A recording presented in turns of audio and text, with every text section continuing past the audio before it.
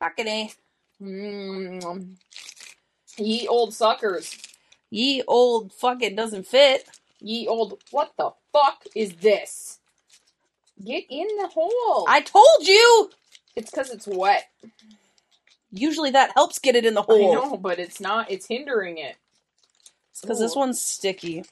Oh, no, it's sticky, huh? Oh, shit. It's like putting a condom on after you've already... Been in? Been in.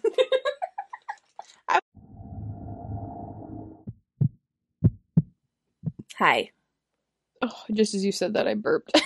Great. What's up? Either way, it's episode 79.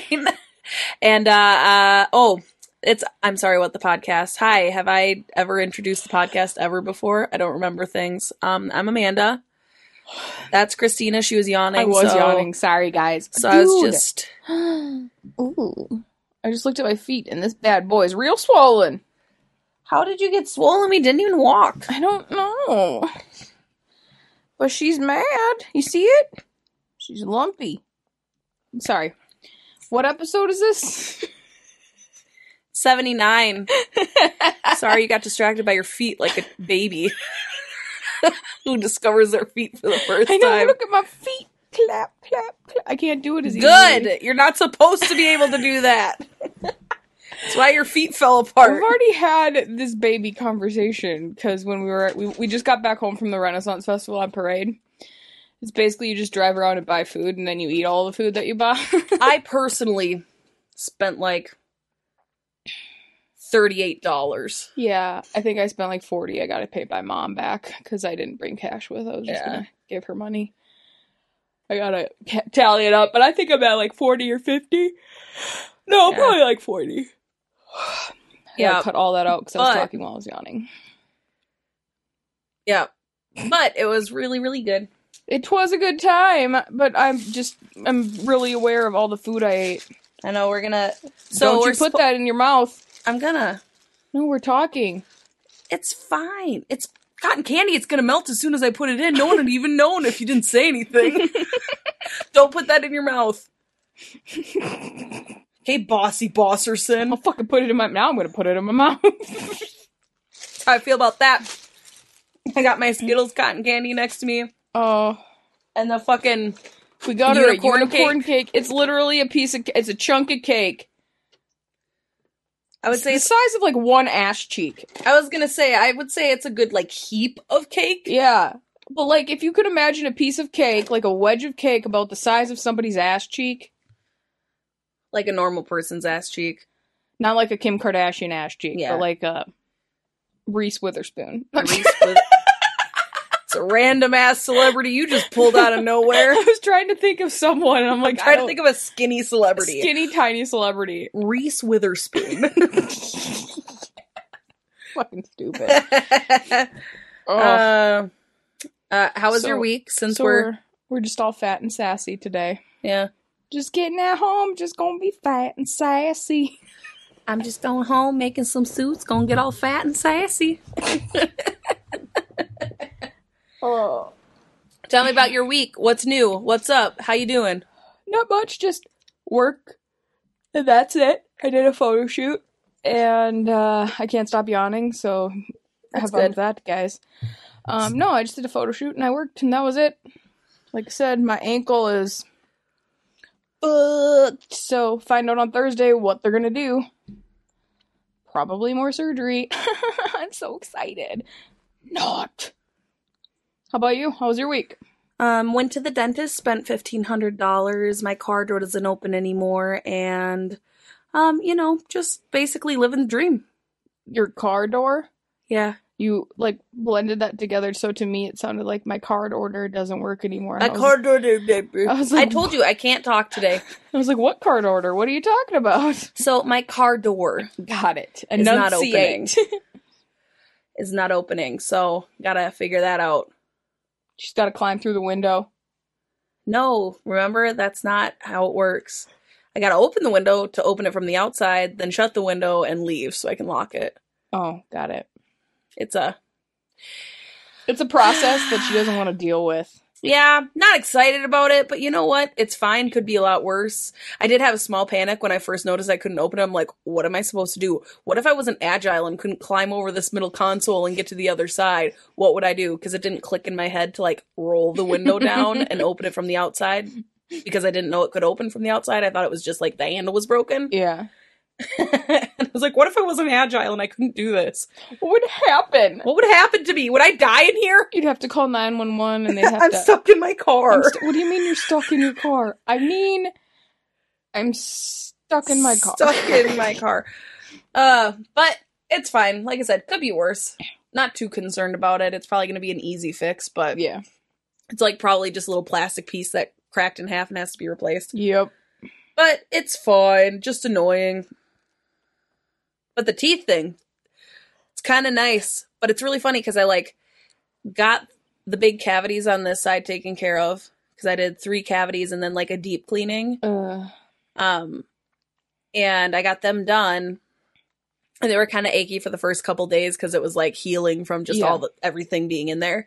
And then all of a sudden I could feel the cavities on the other side that I couldn't feel before because these ones hurt so bad that I didn't even notice. That's this probably pain. why you have migraines all the time. That's what I'm thinking. And that's what he said. He's like, you probably get the migraines because of these cavities and you might also clench when you're sleeping. So I don't know. Lots of issues happening in my mouth, but we're working on it, chipping away at it. Lots of things going on inside my mouth. But yeah, so this was a Cavity Corner with Yeah. I'm Sorry What the Podcast. Just so you guys all know, I'm fixing my Amanda's teeth. mouth is riddled with cavity. Well, that's what happens when you don't go to the dentist for 12 years. Yeah, I haven't been in like 4, and I need to. I have dental insurance. I don't know why I don't. Oh, I know why I don't. I'm terrified of going to the dentist. I don't like it. All right, well, I feel like we're both all fat and sassy, and our energy's all worn out, so we're just like... Now that we're just talking about stuff that nobody gives a shit about. Nobody gives a fuck about your cavities, Amanda. Tell me your story. All right. What is my story?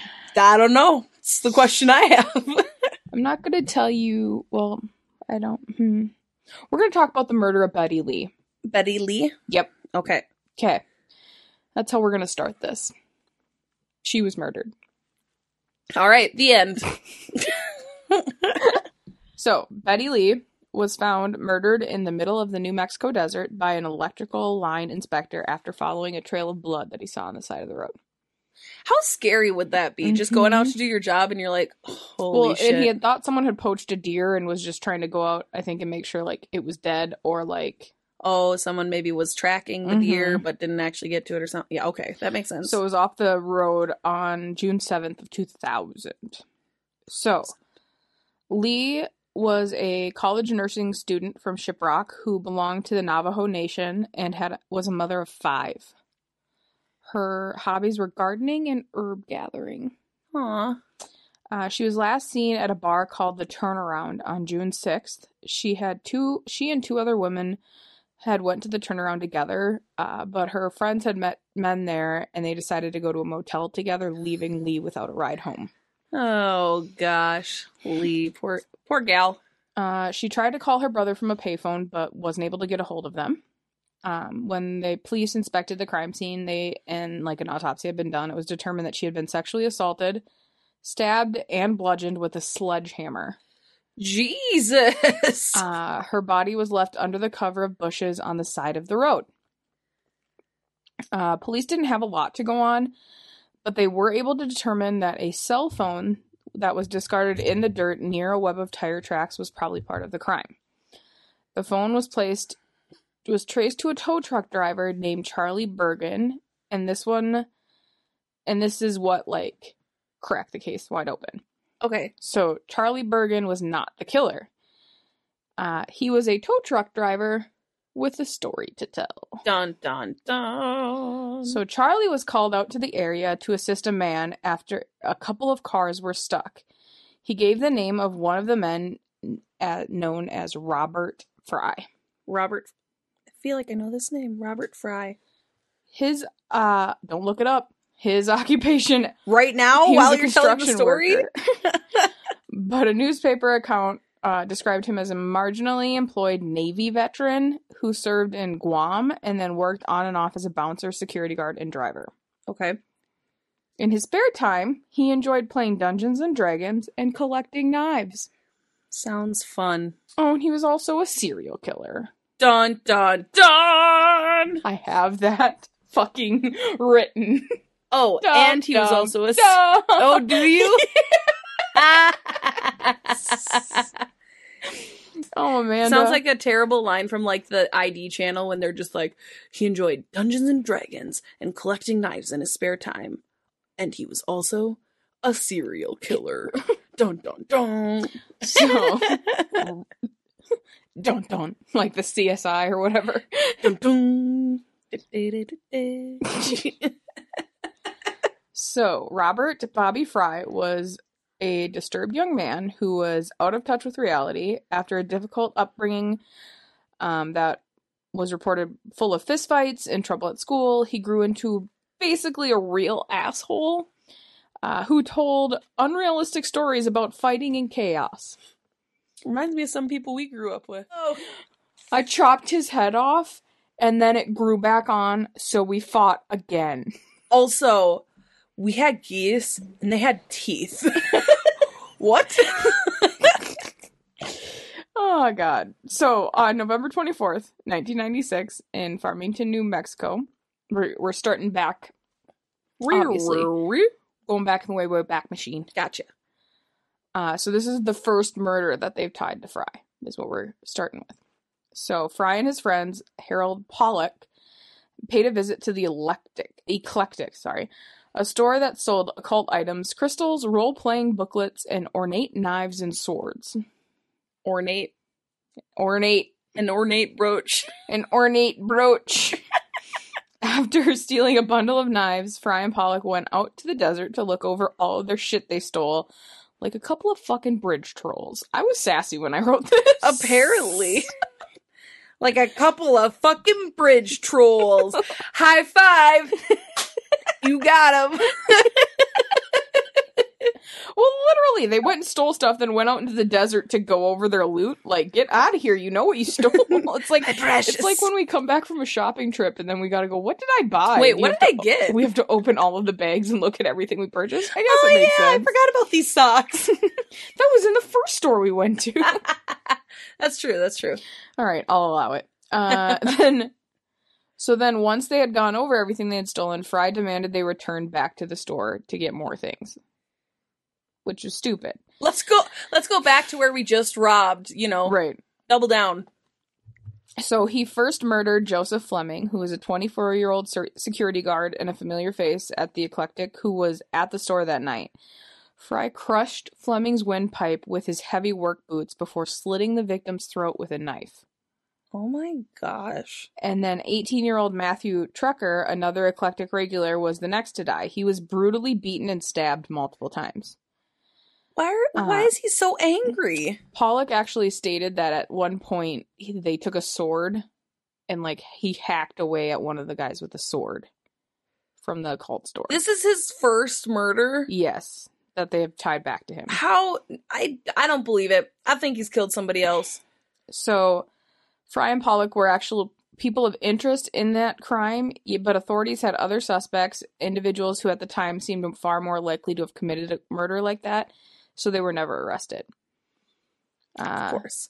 So then, on March 31st in 1998, so 2 years later, Donald Tosi, who is also a member of the Navajo tribe, was out drinking at Farmington's Turnaround Bar, so that same bar. Okay. When Fry and his new accomplice, Leslie Ng, offered him a ride. So Fry emerged from... They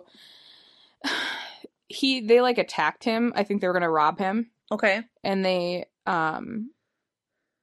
Fry, came out on top of the fight, and so when they were done, he, passed out. They rolled him, Donald, barely breathing, but he was still alive, off a cliff.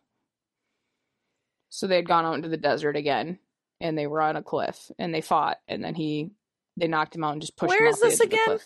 In New Mexico. New Mexico, okay. For whatever reason, I was thinking it was Nevada for whatever reason, but then I'm like, okay, and that makes sense that maybe I like, and desert. Yeah. Okay, so New Mexico. So he evaded arrest again, and then his final murder was that of Betty Lee. So Betty Lee accepted a ride from Fry and Ing that night. Fry and Ing were cruising around in his Ford Aspire near the bar when they spotted Betty Lee at a payphone. Okay. Robert pulled up to her and noticed she was crying and told her he hated to see a woman cry. Okay. And offered her a ride. He then drove her to a remote dirt road in Farmington, saying he had to stop to relieve himself.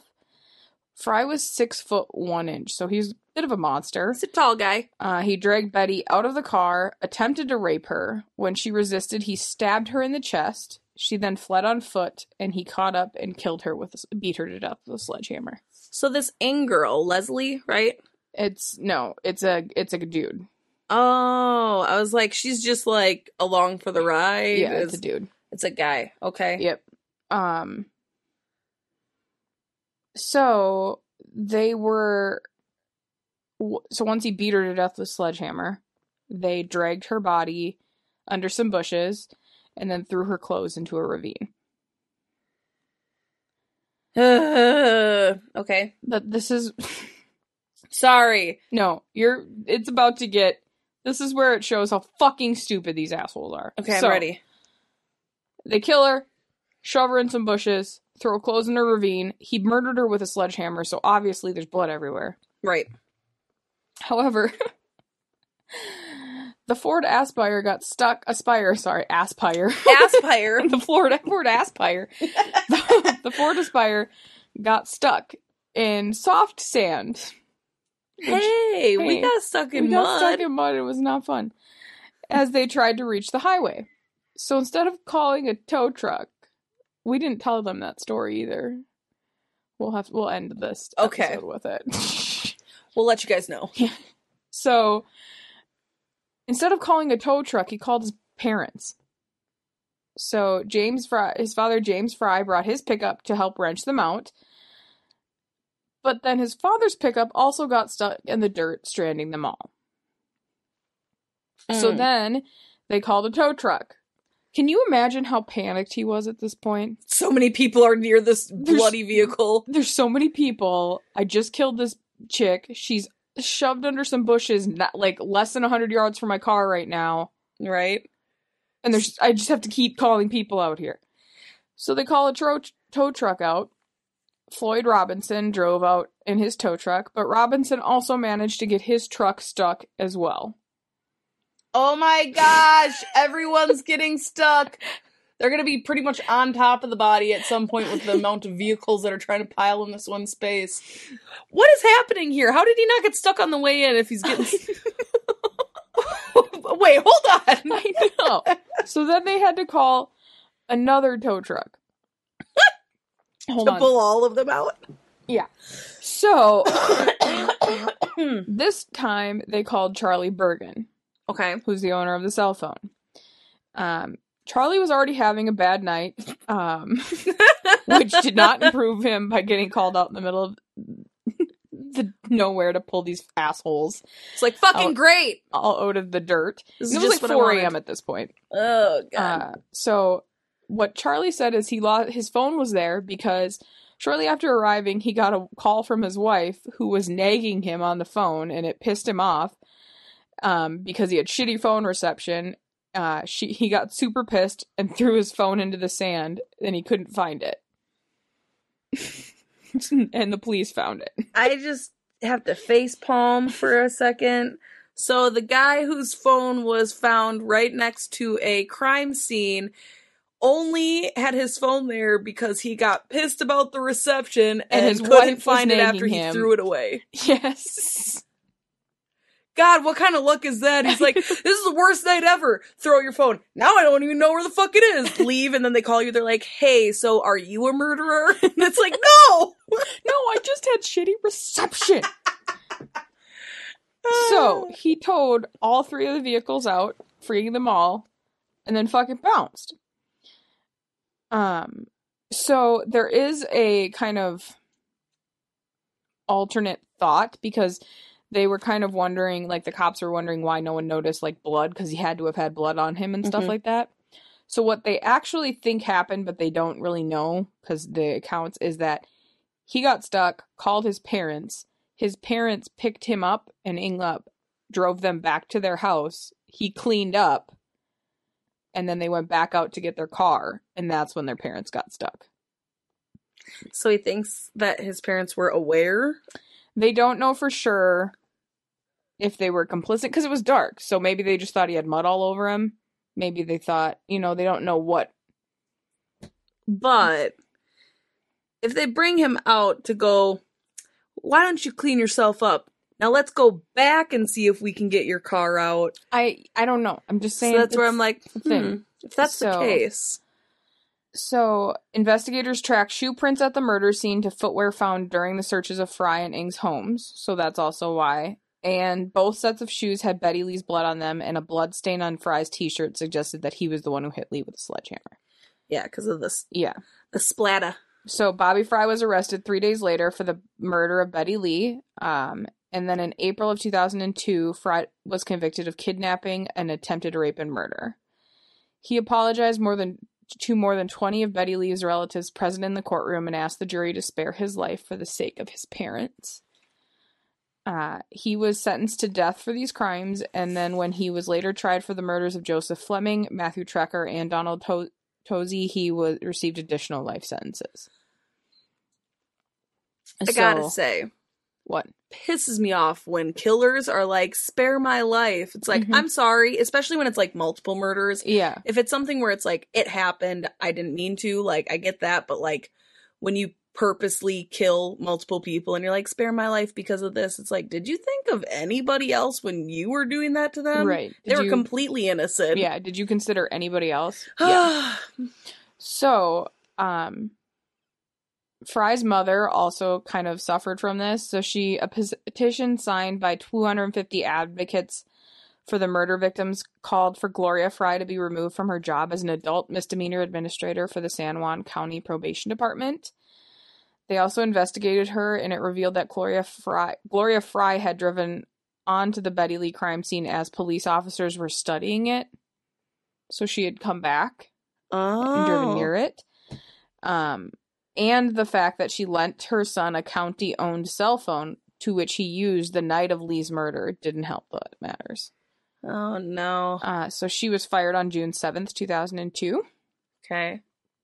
So in 2009, though, the state of New Mexico abolished the death penalty. Fry remained basically kind of in limbo on death row while the legal system debated whether the murder's pre-2009 death sentence should be upheld.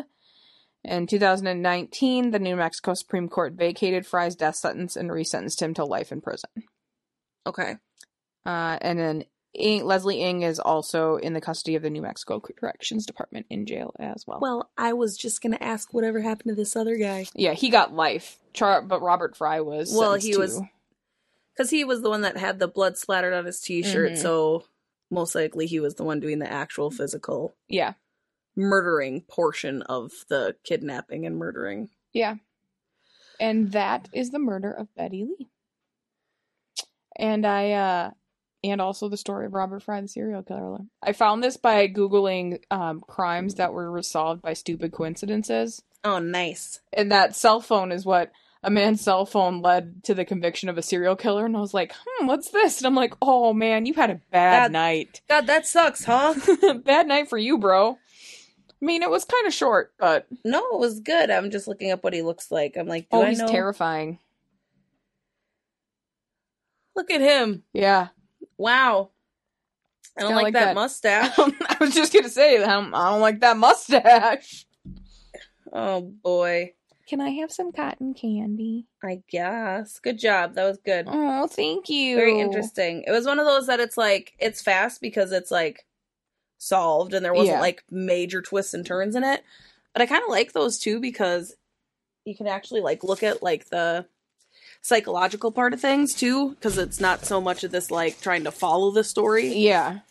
I'm gonna be so fat by the end of this weekend. I'm so glad you enjoyed that cake. It's really good. I told you I've been craving it. I'm like, I don't know if it's like a psychological thing, but I need cake. Ever since my birthday I wanted cake. We had a brownie, but that was it wasn't cake. It's not cake. It's not cake. It's not cake. But I got cake now, and it's a lot more cake than I probably should have eaten, but gonna eat more, you know? It's an ass cheek cake. It's real good. All right, I better get started before my phone fucking dies, huh? You got 10%. It should be good. You would think so, but I also had, when we got here, over 50%. So, well, what have you been doing? Not shit. You've been here. Amanda's gonna tell me a story now. I am. I'm going to tell the second part of my Little Rascals curse. Little Rascals Dos Equis Part 2. Exactly. That's, I feel like that was redundant, but yep. Just let it go. Just let it go. Don't bring attention to it. So, I'm going to tell you the most recent and the most, like, infamous of the Our Gang Little Rascals things. Okay? Things. And stuff. Oh, there we go. I was like, why did it do that? One of the members of the Our Gang cast was born Michael James Gubatosi. Yeah. I'm sorry, what? It's like Gubatosi. That's how it's. I'm saying it very like as the sounds come. So we're gonna go with that. Born in 1933 in New Jersey. His nickname was Mickey. That's like what his family called him. Okay. And they were all about, like, the parents were all about the kids becoming famous and getting into movies. They were those parents. They needed it to happen. Yeah. So they moved to LA when Mickey was a toddler, where him and his siblings would be toted around by their mom to different auditions. And in 1939, when he was 5 years old, Mickey got his first role in a movie called Bridal Suite. And then after that, he got cast into the Our Gang's film series. Okay. Well, let me just... He was on the show from 39 to 44, and his character's name was also Mickey. So he is Mickey. His character's name is Mickey. And he was in 40 total films. So whenever I read these numbers, I'm always like, holy shit, that's a lot of, like, episodes and stuff. But, yeah. You know. So 42 producers suggested... So, okay. I don't know why it says 42. Oh, in 1942. That's what it would be. I try to be all short, you know. In 1940... You do that every time to yourself. I know. But it's because it's just so much faster to write 42 than do 1942. In 1942, producers suggested that he would get himself like a stage name. And this is just because his name was a lot. So he became Bobby Blake, aka Robert Blake. Okay. I don't know who that is. Huh? Should I know that name? You should. I don't know that name. Well, so Robert Blake is what he becomes as an adult. He takes on the name because it sounds more adulty. The whole series ended in 44, like I had said last week, and Mickey was one of the very last main characters on the show. Blake continued acting after Our Gang. His career was a success, and it seems like one of the only ones from the whole thing that actually had a successful acting career afterwards. Okay. But from all the accounts that I read, it seemed like his home life was a mess. He said that his mother and his father both physically and emotionally abused him, that sometimes he would get locked into closets and left there for a day or two. And then there were also times that he was made to eat food off of the floor, like a dog, you know. So in 1950, he was drafted into the Army, and this was only like a short stint because it was right near the end. Mm-hmm. And in 1956, he started using the more grown-up name, Robert Blake. And this year is also the year that his father killed himself. Didn't say how in the articles I read, but that's the year his dad passed away. He still continued to act after this, but it was nothing huge, nothing super noteworthy until 1967 when he got the role in the movie In Cold Blood. And that launched him into stardom. This movie okay, so it's about the murder of the Clutter family, right? Which I told a story on. I know. And I said, you know them, wink face. Wink face. After that, Blake became more sought after for like TV series, and he got a spot in it's Beretta in 1975, which was it's like a cop show. Yeah, he's like I know that he had a parrot, and he was like a investigator. Yeah, private eye. Yeah. You know, this is where the saying, if you can't do the time, don't do the crime came from. That's what I wrote down about it. For this role, he won an Emmy Award, and he was nominated for a Golden Globe in 1976 and 1975. There are 3 seasons of it, and it's known to be his best known role even ever since. He still acted after that, but it wasn't much. Blake then was the serial killer John List in a made-for-TV movie. I was like, this escalated quickly. Blake was also a serial killer. Now, it's like yours. List is the one that killed his family and was on the lam for like 18 years. He's not a serial killer, is he? He's a family annihilator. That's what I would classify him as, but everything I was reading was portraying serial killer John List. That's wrong. So I just wrote it down. You know what I mean? For this role, Blake was nominated for an Emmy again. So he's doing pretty good, you know? Then in 1997, he was in the cult classic, as they called it, Lost Highway.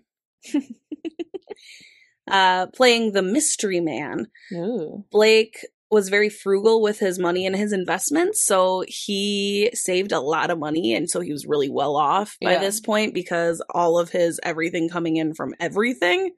All of his everything coming in from everything? Yep. He saved it. He saved it. So he only took roles that he really liked near the end of his career. He was like, ooh, I'm very interested in this, and this was one of them. Yeah, okay. In August of 1998, at the age of 65, Blake met Bonnie Lee Bakley, who was 42. Why do I know that name? It sounds like the name of the Bakley plastic company one that I did, or Bakelite or whatever. Continue. Anyway, she was 42, and they met at a jazz club in LA. Okay. Jazz club. She flirted with him, and then Blake went back with her to her hotel that night. And how old was she? 42. And he was 65? Yes. Okay. So, after that, Bakley has her own scandalous past. I don't know why that's written like that. That makes no sense. So she had her own past of, like, things. Moving out to LA before Dean Martin died, because Bakley was stalking Dean Martin. She basically, I'm not going to get ahead of myself, or I'm going to get to these things and I'm going to have to stop. So before she was moving, she was making frequent trips to LA from Memphis, where she was from, where she was stalking Dean Martin, hoping to become his mistress and inherit his wealth. But all that ever actually happened, like as close as she got, was having a photo taken with him. Nice fucking try, Bakley. Get out of here. So she fell in love with LA when she was making these trips and ended up moving there. She was known as a grifter and a thief. She would make her living selling hers and other women's nude photos to swinger magazines. Okay. And did a lot of lonely heart scams, you know. Yeah. Yep. You know, bringing them into a tangled web. Could you help me pay for this? And then not talking to them again. Meeting men. Oh, I'm just going to go over that again. So she would also steal these men's social security numbers and sign up for government assistance in their name, and then basically cash all their government assistance checks and have the monies.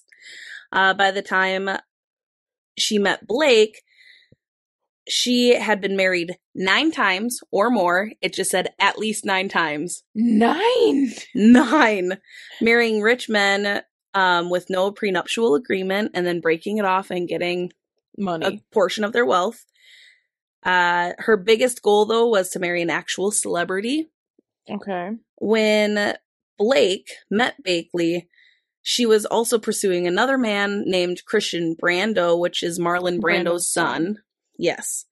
In May of 1990, Christian had shot his half-sister's boyfriend to death in his father's home.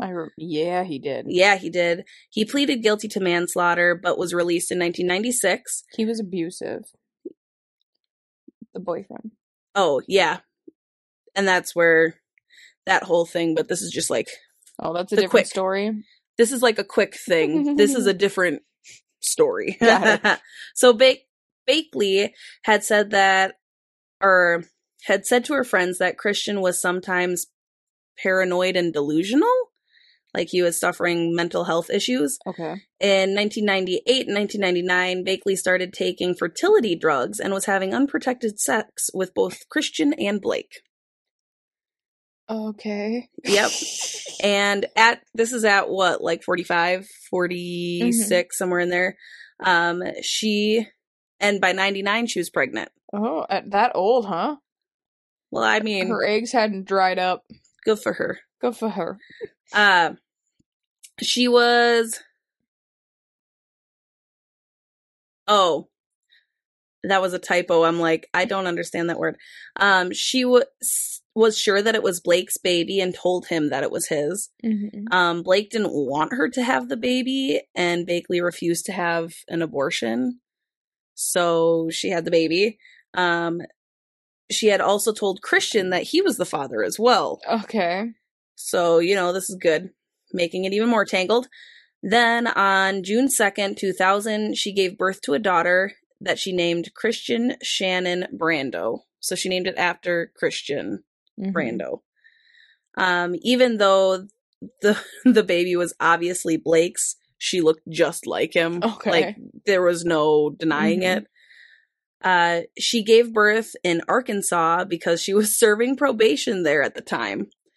In 96, she was caught with multiple IDs and arrested for identity theft, so she had probation in Arkansas.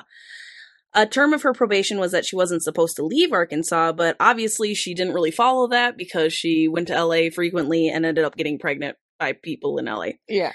After giving birth, Bakley and her baby went to LA again to go meet Blake. Okay. There they went to a cafe while the baby was being watched by a sitter. And at that cafe, 2 officers came up to Bakley and arrested her for violating her probation terms. The officers told Bakley that they wouldn't arrest her if she just flew back to Arkansas right away, and she agreed. She's like, okay. And Blake said that he'd take care of the baby in the meantime. When she got back to her parole officer, they were like, there's nothing in the notes saying that you were even approached by officers. And that's because they weren't real. Oh, they were actors hired by Blake. And he stole I know this story. I watched an investigation Discovery episode on it. That is why I'm so That's why confused. you know that name. I was like, why do I know these names? So Bakley threatened to charge Blake with kidnapping. And Blake asked her, like, what can I do for this not to happen? Like, what? And she just said, to marry her. So they did. Okay. They got married. Seems like a healthy life for this child. Very good, yes. November 2000, they were married. And 6 months later, she moved to LA after her probation was up and moved into the guest house of Blake's property. So she didn't even, move into the house with him.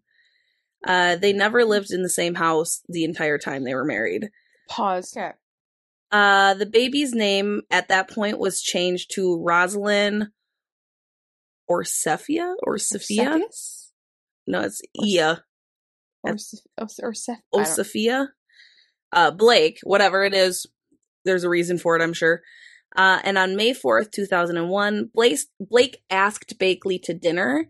They went to one of Blake's favorite restaurants with the dish that actually had it named after him, so he was, famous there. He was, a big deal. Yeah. After dinner, they walked to Blake's car that was parked maybe a block away. 20 minutes after leaving, Blake started banging on the doors of houses near where the car was parked.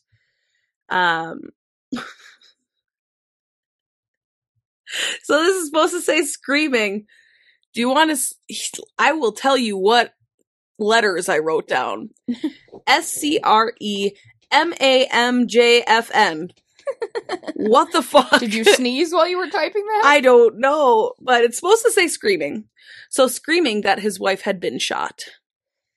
Okay. A man answered, finally, after a few houses, and called 911. The police found 44-year-old Bonnie Lee Bakley dying from being shot twice in the passenger seat. I'm telling you, I don't know what's going on. The passenger seat of Blake's car. Her window was slightly rolled down, showing that either she knew the shooter or maybe she had been robbed. I'm not sure why they went to that conclusion, but those were the two theories at the time. She was alive and rushed to the hospital, but was pronounced dead not long after arriving. Blake says that after dinner, they walked to the car, and he usually carried a revolver on himself for protection. He claimed that he forgot his gun at the restaurant. He must have taken off the holster and set it down. And so he went back to go get it, leaving Blakely just waiting in the car. Apparently, when he got back, she had been shot. Police found it not very compelling. They didn't believe what he was saying. They're like, a little too suspicious. Don't be suspicious. Don't be suspicious. Blake never asked how Bakley was doing, though he knew that she was alive when the ambulance picked her up, or even inquired about what happened, or if they had found anybody or nothing. Like, he just didn't seem very interested at all. Just like, hey, I'm innocent. Not concerned about how she was doing. Yeah. So they're like, okay, so he's just assuming she's dead, and that's it. Police also thought it was weird that Blake didn't use the cell phone that Bakley carried on her to call 911 rather than pounding on a bunch of different doors. It would have been the fastest way to get anybody there. Yeah. But then at the same time, I think about that, like, if it's an emergency, is that the first thing you think is like, oh, she has a cell phone in her purse, let me go grab it? Or do you think, I need to get to a person and run? Right. So I'm like, Blake refuses a polygraph test, saying that he was too upset and it wouldn't be accurate. Well, polygraph tests are bullshit anyway. I agree. His hands were tested for gunshot residue, and it received inconclusive results. There was no determination on whether he went back for his gun or not, for real. Nobody really knew if he came back and grabbed it. No one could corroborate that he was in he went back in the restaurant, but they also couldn't say he didn't come back in the Exactly. The murder weapon was found in a dumpster near the car. It was a vintage .25 caliber handgun, and it had been covered in oil, so there were no fingerprints on it. I guess. The next morning, Blake's lawyer held a press conference bashing Bakley and talking about her past crimes and the record that she already had, which is always a good look. Shortly after the murder, two men went to the police and told them that Blake had approached them about killing his wife for money. Oh, shit. One of the men said that, or both men said that they turned him down. Phone records show that Blake had talked to these men several times in the weeks following up to Bakley's death. I'm really having a hard time with Blake and Bakley. My mouth keeps trying to say the other one. Yeah. The police then talked to a man whose name was Earl Caldwell, who was a sometimes bodyguard for Blake. That's what they said. He also did like house maintenance and stuff. Okay. In Caldwell's home, they found a handwritten list of items that seemed kind of like a murder preparation list, with one of the items being .25 auto, which it was a .25 automatic handgun. Okay. Caldwell is also a vintage gun collector, and it was a vintage gun.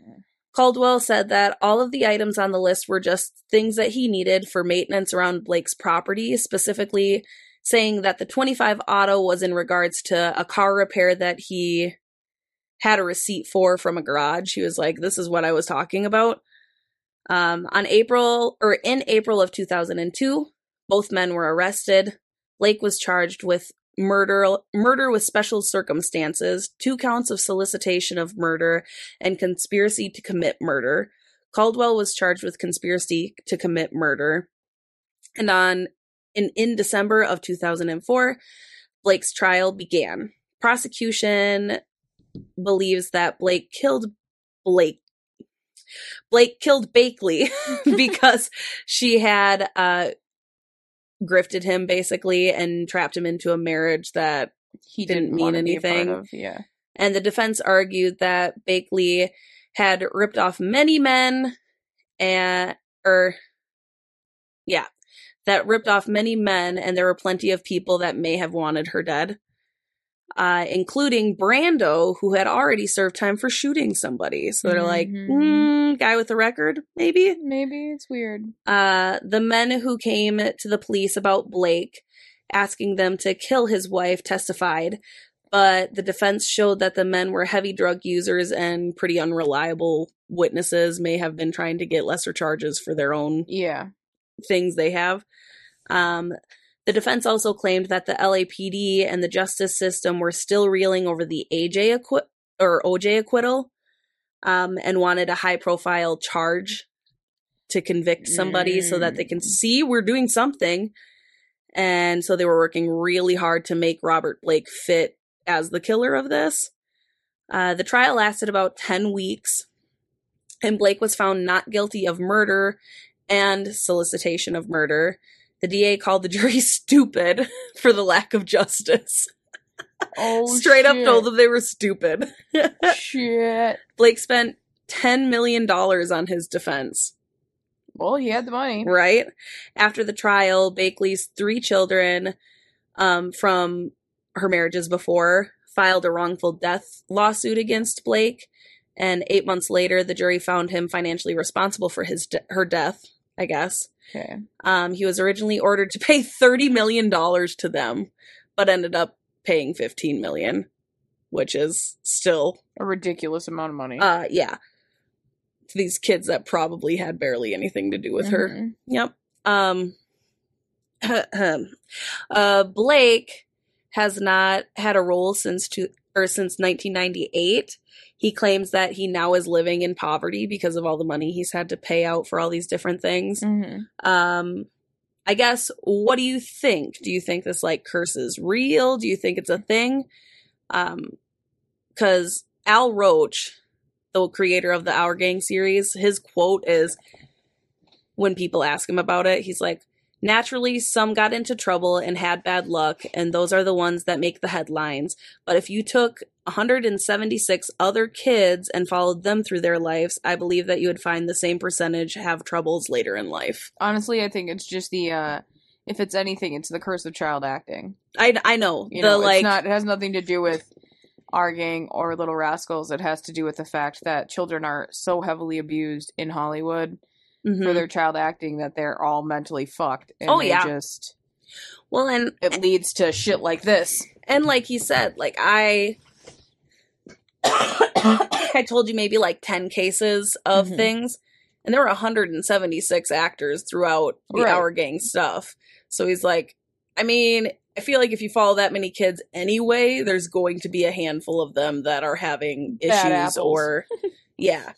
So it's like, But like you said, I think it's more just like child acting, especially in that time when we weren't so aware of what it does to kids. Like, yeah, like now all the way up to the early 90s. Yeah. Late 2000s or early 2000s, I would say. You know, well, the Corys, for example, as just one very famous thing. But even like famous, like Demi Lovato and Selena Gomez, like in the Disney machine. In the Disney machine, where they're like, you're too fat, you're too skinny, you're too little, you're too big, you're too this, you're too that, dye your hair. Yeah. It's like, they're 13. Like, think about the body image issues you have to have already as a 13-year-old girl or boy. Yeah. And then they're like telling you all these things that are wrong with you, and it's like, oh shit. I mean, that's why Demi fights all that so much. Right. And is so vocal about it and has had her drug issues and whatever. Yeah, it's all about child. I think it's just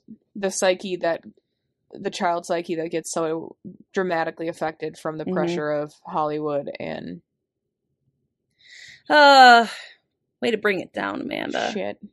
Shit, son. Shit. So do you guys want to hear about how I got my car stuck? Yes. So it should have been on a story on our Facebook page, but If you don't follow us on the social medias, my vid didn't post either. I had saved it and it deleted. It didn't, because we had no service and it didn't save. So you know, that's cool. We were driving to Iowa and I have bladder issues which require me to pee constantly. And what part of my body actually functions correctly? You know what? Every time you tell a story, I wonder that. No part. And it's not like it's just I have a small bladder and I have to pee all the time. It's not like actual issues. It's not like a medical condition. So we're driving and we stopped to pee and then it was about 2 hours. And then I was like, it's fine, we'll hold it, blah, blah, blah. And we were like 50 miles away and I'm like, yeah, I can't hold it. We were 40 minutes away. You're like, how far away are we? You dick. 40 minutes. 60 miles an hour. Sorry, 40 miles. I was just going by time, man. Yeah. Either way, it's about the same. And I couldn't hold it that long. I had to go. right then. Right then. So we're driving and I'm like, okay, I can't hold it. Like I could slowly feel it just like, I'm going to pee myself. So we pulled over and I'm like, oh, it's just a little farm road. We'll just pull right in here. Yeah, I was like, I mean, you could go on one of these. And so we pull in. I'm like, okay, I get out and I'm peeing. You're like, oh, it's muddy. Oh, it's muddy. Watch us get. And I get out and I'm like, oh, it's muddy. What? Because it was pouring down rain the whole drive. And I was like, what happens if we get stuck? Just like fucking being stupid. Smart ass. I pee, get back in the car. We're fucking stuck. Do a little zigzagging. Yep, that's not working. We're trying to like zigzag and wiggle and shake our way out. And then I'm like, Amanda's like, no, dude, we're gonna have to push. Like, we're gonna have to push. I'm like, fucking A. Amanda's wearing her grandpa moccasins, so I had my Crocs on, so I put it in 4-wheel drive and hopped out. I put it in 4-wheel drive. I mean, I put my safety strap on, not 4-wheel drive in my car. Like, you know, the shoes. And then we're pushing it out, and Amanda's revving it, trying to get it out. Trying to do zigzags without running her over or running us into the ditch. Right. And so we finally get out, and we look up, and there's a sign that says, caution, no road maintenance, enter at own risk. I'm like, well, should have read that first. Also, we hit the road. I'm about to climb to my side of the car because she's on her way up the hill. Yeah.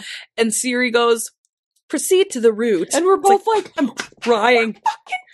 I'm Siri. crying, okay? And then I get in and I look at her and I go, I just realized that was probably my pee mud that I was standing in. It's like, oh yeah, glad you got out because it's gross. Adventures, I tell ya. Road trips with us are fun. They can't be. Sometimes we're sleepy. Sometimes we have like, I still don't know what. Well, we left later than we did. We left at like midnight. The time that it took us to get there until like 6 a.m. And it was like light out when we were driving in. Yeah, we left at like 11 o'clock at night. It's a 3-hour drive. It took us 6.5 hours. Because it was snowing that one day. Nope, that was what before Caleb was even married. When we went through that giant clock tower town and we were like, where the fuck are we? The 1800s? Did we time travel? We're lost. Turn right. Nope, that was a different time. God, forever. But that was before that one, and we still haven't lived that down. No, we're still, but then we got lost a second time, and we called Caleb, and we were like, we literally drove through what looked like a horror movie town set. Like, there was windows broken out in all the houses. Like, it was like just like an abandoned town, and Caleb's like, I don't even know where the fuck you are. And then we were driving a little bit later, and he's like, oh yeah, just turn right. And I'm like, we were about to turn right, and I'm like, wait a minute, how the fuck do you know where we are? You just said you didn't know. Don't just tell me to turn right. Don't just say that.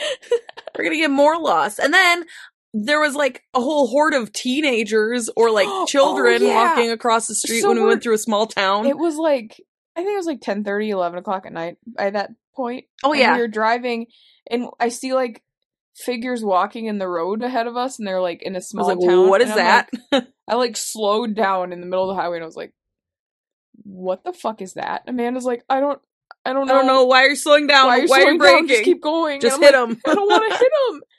And we get up, and it's literally like 10-year-olds. I'm like, yeah. Why are you not in bed? There was like 10 of the kids. They were like lined up across the road when we were pulling up on them, and they slowly worked their way to the sides of the road. I'm like, what the fuck is happening? We're gonna get jumped. Keep going. This is Go, the start go, of a go. horror movie. She goes, I don't want to hit them. And I was like, I don't give a shit. Get You out of the hit road. You hit those fucking kids. That's how I would live through the zombie apocalypse. Yes. Who fucking cares? Hit them. Hit them. They're in our way. Fucking hit them. You don't know if they're zombies. I don't give a shit. Don't ever want to be a protester in front of Amanda's I don't give a fuck. You're in my car. You're in my way. It's not even that. It's like, And now it's you're dark. You are not going to kill me. I'm going to win this battle. I have a machine. I'm gonna kill you. I'm going to win. I'm gonna win. Uh, All right, guys.